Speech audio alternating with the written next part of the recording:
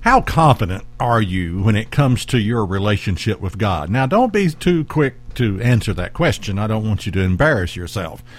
You know, I am amazed at the absolute confidence that I sometimes see people having in their relationship with God. You know, I mean, I hear statements like, well, I know I'm saved and I know I love Jesus, and it's not just this kind of confidence in God or Jesus, but often it is this kind of confidence they place in their church. You know, I know my church is right, and I know my minister is a man of God. And you know, if I were your typical preacher or minister, I would encourage you to just sort of, you know, not have to worry about anything. You know, I would try to encourage, if I were your typical preacher, I would try to tell you, look, you're just fine just the way you are. You're saved, sanctified, and heaven bound, and you don't need to worry about a thing. And I would encourage you every weekend just to stay in your comfort zone and just to believe that you're okay and not question a thing if I were your typical preacher. But I'm not your typical preacher, okay? Now, one time I gave what was referred to as a religious addiction test online, and I had some comments that sort of reveals this absolute confidence in people's, you know, religion that I keep seeing this crop up again and again and again. This absolute confidence that people have in their relationship with God. But this religious addiction test went through about 21 questions to see if you are addicted to religion. It was questions like, I never questioned the minister or preacher, true or false. Church authority is always right, true or false. I never questioned my denomination's view of doctrine, true or false. My religion has been passed down from my parents, true or false. The more church activity I'm involved in, the more spiritual I feel, true or false. Joining a church makes you religious. All mainstream religion is good, true or false. The longer you've been in church, the more spiritual you become, true or false. Salvation is not a way of life, true or false. Grace plus nothing, is that true or is that false? Knowing the definition of sin is not important when it comes to salvation.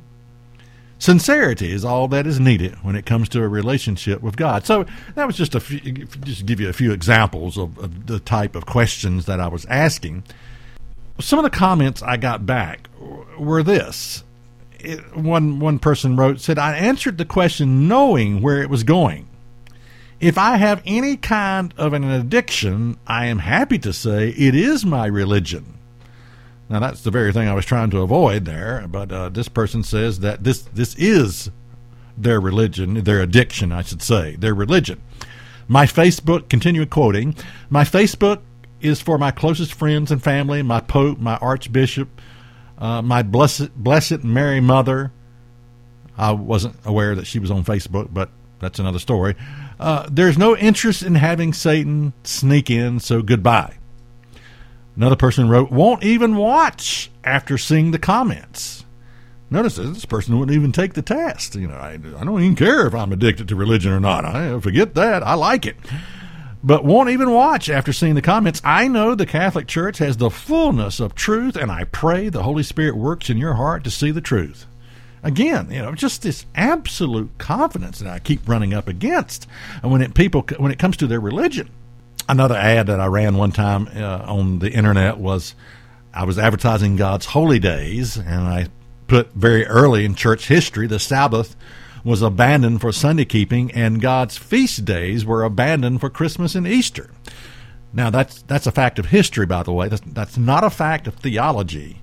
It's a fact of history of how this happened. But a person wrote back and said, I hate to disappoint you, but the Eucharistic presence of Jesus is so powerful in my Catholic Church. By contrast, Protestant churches are just empty rooms. Sorry, the person writes. And, you know, again, it was just this absolute confidence that people have when it comes to their religion. And what I'm beginning to find out, when it comes to religion, truth does not matter. It just doesn't matter. I mean, what the Bible says about sin, what the Bible says about the law of God, what the Bible's truth does not matter when it comes to religion.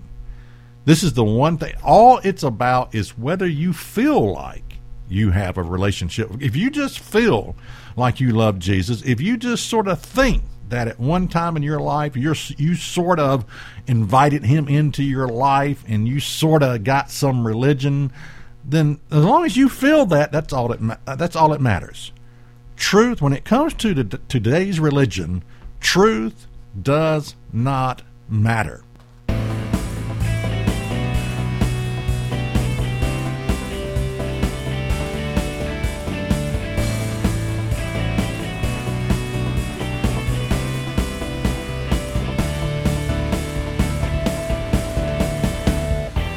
Is That Really in the Bible? Presents the teaching ministry of David Freeman.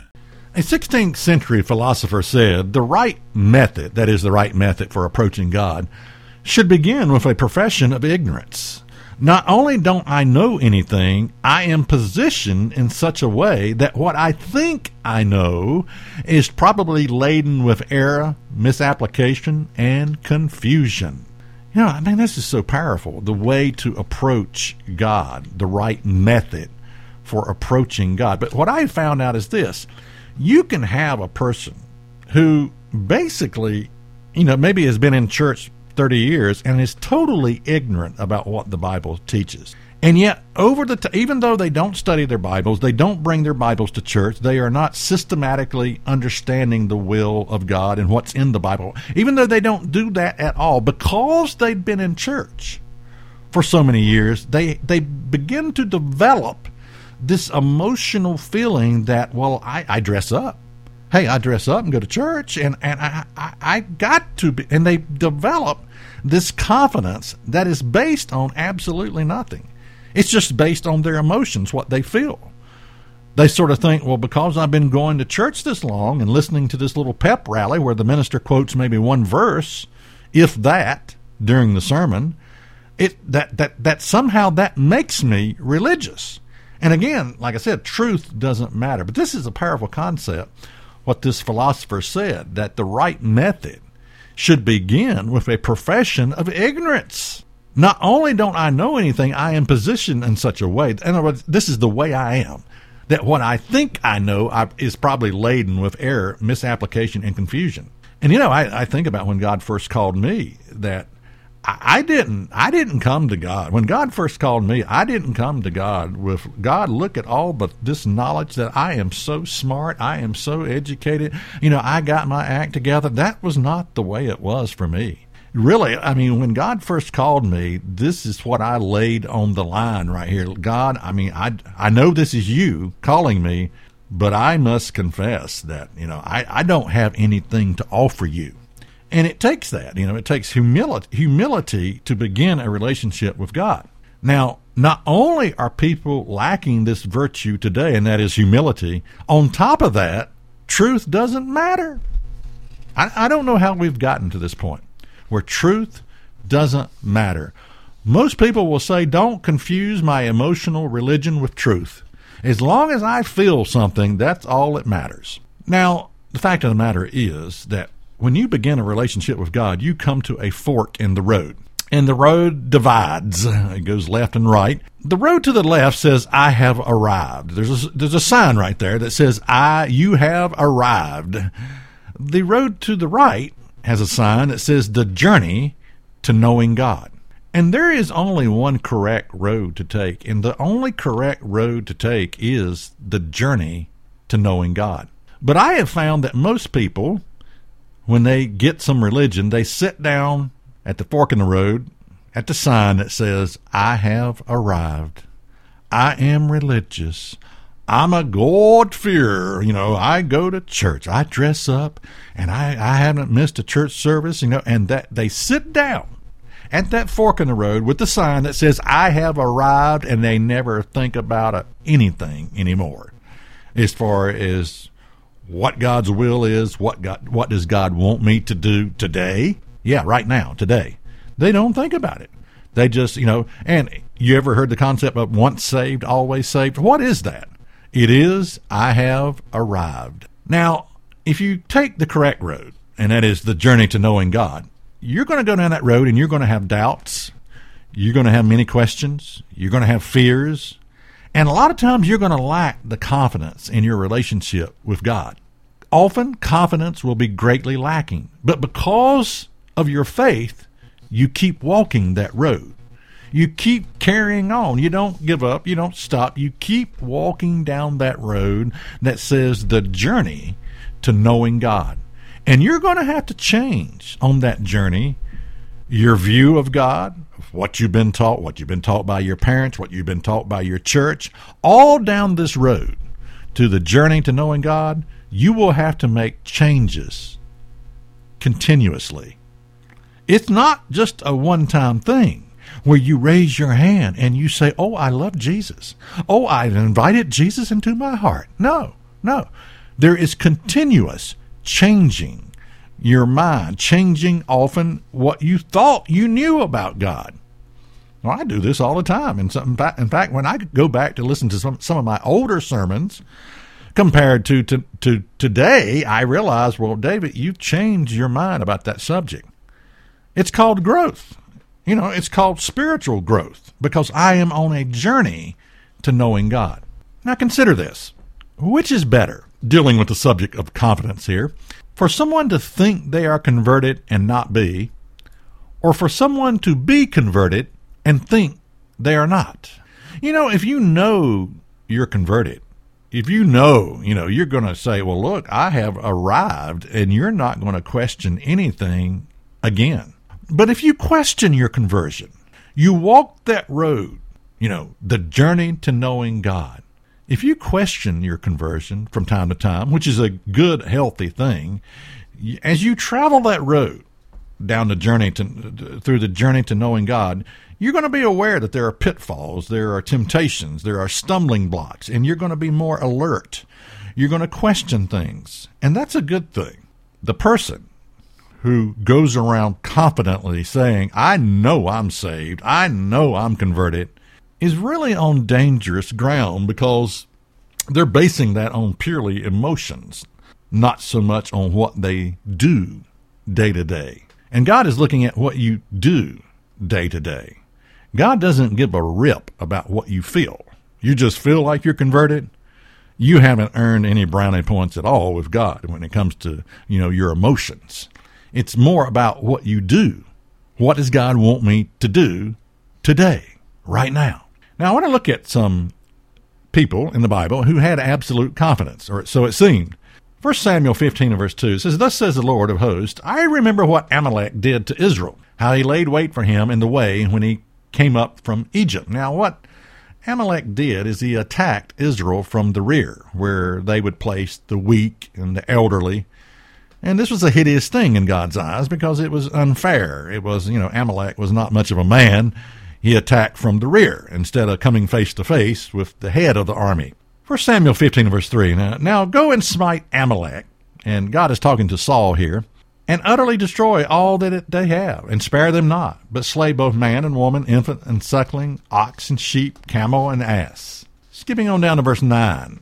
But Saul and the people spared Agag, and the best of the sheep, and the oxen, and of the fatling of the lambs, and all that was good. And they would not utterly destroy them, but everything that was vile and refuse they destroyed utterly. So Saul did not carry out the word of the Lord, because God says destroy them all. Men, women, children, all of it. Just wipe it out. Now, I know people look at that and they say, oh my, what a God. Well, you need to understand that Jesus Christ is the God of the Old Testament. That, that's another story, but you do need to understand that. But people don't quite get, okay, how could a loving God do this? Well, you don't know what this society was like. It's like, how could God destroy Sodom and Gomorrah? Well, a lot of times God looks at the results of dysfunctional family systems, children being molested by their own parents, or, because you just don't know how rotten and evil these people had gotten in their worship. Yes, in their worship to false gods, where they offered their children, infant sacrifices, things like that. And so the only cure sometimes is just wipe them out instead of letting them live and bring children into the world where they're going to suffer and suffer and suffer. But anyway, that's another story. So Saul didn't carry out the orders of the Lord. In verse 13, and Samuel came to Saul, and Saul said unto him, Blessed be the Lord, I have performed the commandments of the Lord. Now notice this. Here Saul says, now Saul didn't carry out the instructions, but he's got this absolute confidence. I have performed the commandments of the Lord. You know, it's like people say that, I know I'm saved. I know I'm religious. I know I love God. I mean, how can you have absolute confidence? How could Saul have absolute confidence when he didn't do what God told him to do? But he had convinced himself that he was right. He had convinced himself he was religious. He had convinced himself he loved God. All right. How do you not obey the word of the Lord and have absolute confidence? Well, just look at today's religion. If you want to answer that question, just look at today's religion. It's not about truth. It's about feelings, feeling that you love God. And, you know, God said, you know, it repents me that I have set up Saul to be king. So here's a man who had absolute confidence, and he just fell flat right off the edge of the cliff. So we're asking, how much confidence do you have when it comes to your relationship with God? Let's take a look at another man, Peter. Peter said to Jesus, though all men shall be offended in thee, yet will I never be offended. Lord, I am ready to go with thee both into prison and to death. Wow, look at this confidence that this man had. I mean, he is really something else when you think about it. And yet, we know what happened to Peter. Jesus said, look, you're going to deny me 3 times. And he did. But I'm just illustrating that, you know, I mean, here we're talking about, you know, sometimes you wonder, how come I don't have more confidence in my relationship with God? And so we're looking at men in the Bible who did seem to have a lot of confidence, and yet they were ready to fall off. Because of that confidence they had, they were ready to fall off the edge of the cliff. They were headed toward an incredible, what I call self-destruction. But they were confident. They had absolute confidence. I want to look at a contrast between, you know, absolute confidence and the lack thereof. This is found in Luke 18 and verse 10. It says, 2 men went up to the temple to pray, the one a Pharisee, the other a publican. And the Pharisee stood and prayed thus with himself and said, God, I thank thee that I am not as other men are, extortioners, unjust, adulterers, or even as this publican. Hey, I fast twice in a week. I give tithes of all that I possess. And the publican, standing afar off, would not so much as lift up his eyes into heaven, but smote upon his breast, saying, God, be merciful to me, a sinner. I tell you, this man went down to his house justified rather than the other. For everyone that exalts himself shall be abased, and he that humbles himself shall be exalted. So here we have, you know, the humble person is going to be lifted up, but the person who lifts himself up with all of this absolute confidence is about to fall flat on his face. And I think there's nothing wrong with internally, personally, having confidence in your relationship with God. But when that confidence leads to boasting, you know, you got to let other people know about your relationship with God. When it comes to boasting, often that is nothing more than an inferiority complex. And the person is struggling with the fact that they're really not doing what God says anyway, but they put forth this confidence that they have in God, which is nothing more than an inferiority complex often. So again, there's nothing wrong with personally in your prayer closet, in your relationship with God, internally, you know, knowing that God loves you. Nothing wrong with that. But often when it leads to boasting, when that confidence leads to boasting, you've lost it at that point. So as we look at these examples, it seems people with absolute confidence were on the edge of the cliff, about to fall off. We see Saul, we see Peter, we see the publican. And you know, anytime you see a minister with a show of absolute confidence, often they are about to fall flat on their face. They're headed for a fall. Now let's look at people who lack confidence in the Bible. Isaiah 6 and verse 1, in the year that King Uzzah died, I saw also the Lord sitting upon a throne high and lifted up, and his train filled the temple. And above it stood the seraphim. Each one had 6 wings, and with twain he covered his face, and with twain he covered his feet, and with twain he did fly. And one cried unto another and said, Holy, holy, holy is the Lord of hosts. The whole earth is full of his glory. And the post of the door moved, and the voice of him that cried, and the house was filled with smoke. Then said I, Woe is me, I am undone, because I am a man of unclean lips, and dwell in the midst of a people of unclean lips. For my eyes have seen the King, the Lord of hosts. So what are we dealing here with Isaiah? Absolute confidence? I don't think so. Just compare this to a typical preacher maybe you might see on Sunday morning who's seen a vision from the Lord.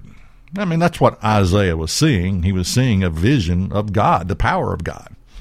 But just compare that to maybe a preacher who the Lord spoke to me, and Lord told me to do this. Lord told me I was going to die if I didn't get $10 million sent into me, or whatever, and whatever kind of crazy stuff you hear in the area of religion. But, if you just make that comparison, here was Isaiah that saw the glory of God, and he says, Woe is me. I am undone. He knew his humanity, his frailty. He knew he was a sinner. And compared, sinner being compared and seeing the glory of God, it just wasn't good. So Isaiah didn't have absolute confidence. Now let's consider David's encounter with God's grace and forgiveness. Think about it. Here was a man he had sinned. He had committed adultery.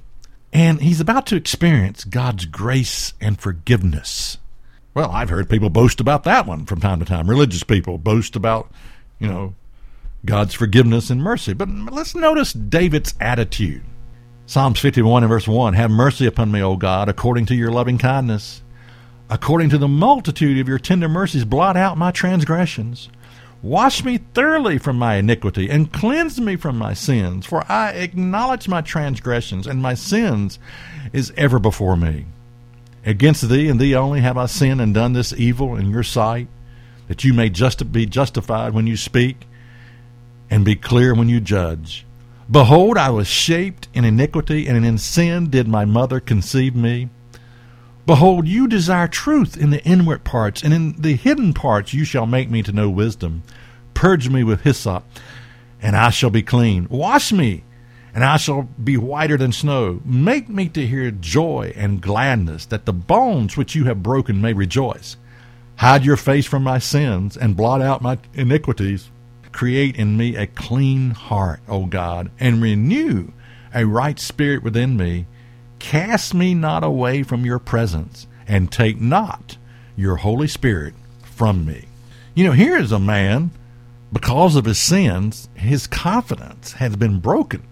Absolutely broken, because you don't say things like, in sin did my mother conceive me, and cast me not away, and take not your Holy Spirit from me. That's not the words of absolute confidence. That's the words of a man whose confidence had been broken. Abraham, another example. Go sacrifice your son. And I know that story reads like Abraham had absolute confidence. It sort of reads like, okay, I'll go do it. I'll go kill my son. But, in reality, Abraham agonized over this. Absolutely it was not this absolute confidence with your head held high. Oh, I'm going to go kill my son. No way. Elijah. Now, I admit at one time Elijah seemed to have a lot of confidence. If I be a man of God, command that fire come down and destroy. Here was a band of soldiers sent out to take Elijah back. And, he says, look, if I'm a man of God, let fire come down and destroy you and burn them up. And then a second band came out. Same thing happened. If I be a man of God, let fire come down and burn them up. Fire came down from heaven and shoom. Well, the third band of soldiers came out, and they sort of wised up. They're looking at all these dead carcasses on the ground, burnt to a crisp. And the third band, said, man, I ought to present myself in humility. And, the third band, he sort of begged for his life, and Elijah came with him. But then afterwards, we find Elijah running from a woman, Jezebel, thinking he was the only one left, So, we don't see this absolute confidence. And then we have Jonah running from God. Jonah, go to the town of Nineveh. God spoke to him, told him to go to the town of Nineveh, and Jonah runs away. Now, just compare that to your typical mainstream preacher. The Lord spoke to me, told me to go to the town of Nineveh, and I'm going in the Spirit of the Lord, and I'm going to do great things, and all that nonsense, whatever. And then you have Paul asking God to take away the thorn in the flesh 3 times, And then you have Jesus, Lord, if it's possible, take this cup from me. I don't want to have to go through this. So we see, example after example of people that did not have absolute confidence. Now, sometimes we ask, okay, why don't I feel? And I think that's the issue. We're wanting to feel something. I just want to feel I have a lot of confidence in my relationship with God. And often we realize that it is lacking. Why don't I feel more confidence in my relationship with God? Well, let me answer that question. Why? Because you are a worm conforming to the image of God. There's a huge gulf between us and God. And, I don't know what, that gulf is so great because we're flesh. We're human beings. We make mistakes. We sin. We fall short. And we're trying to conform to the image of God in character. And so that's the reason often we lack. It's perfectly normal to lack the confidence or to feel confident when it comes to a relationship with God. People who have encountered the real God did not have this absolute confidence. Their faith would carry them on in the midst of doubts. You carry on even though you don't have a lot of confidence. And after all, it's not about what you feel. It's about what you do. It's the fact that you get up the next day and put one foot in front of the other. And first of all, get out of bed, put your pants on, whatever. But that you carry on. That's what it's about. That's what God is looking at. God is looking at what you're doing, not so much about what you feel.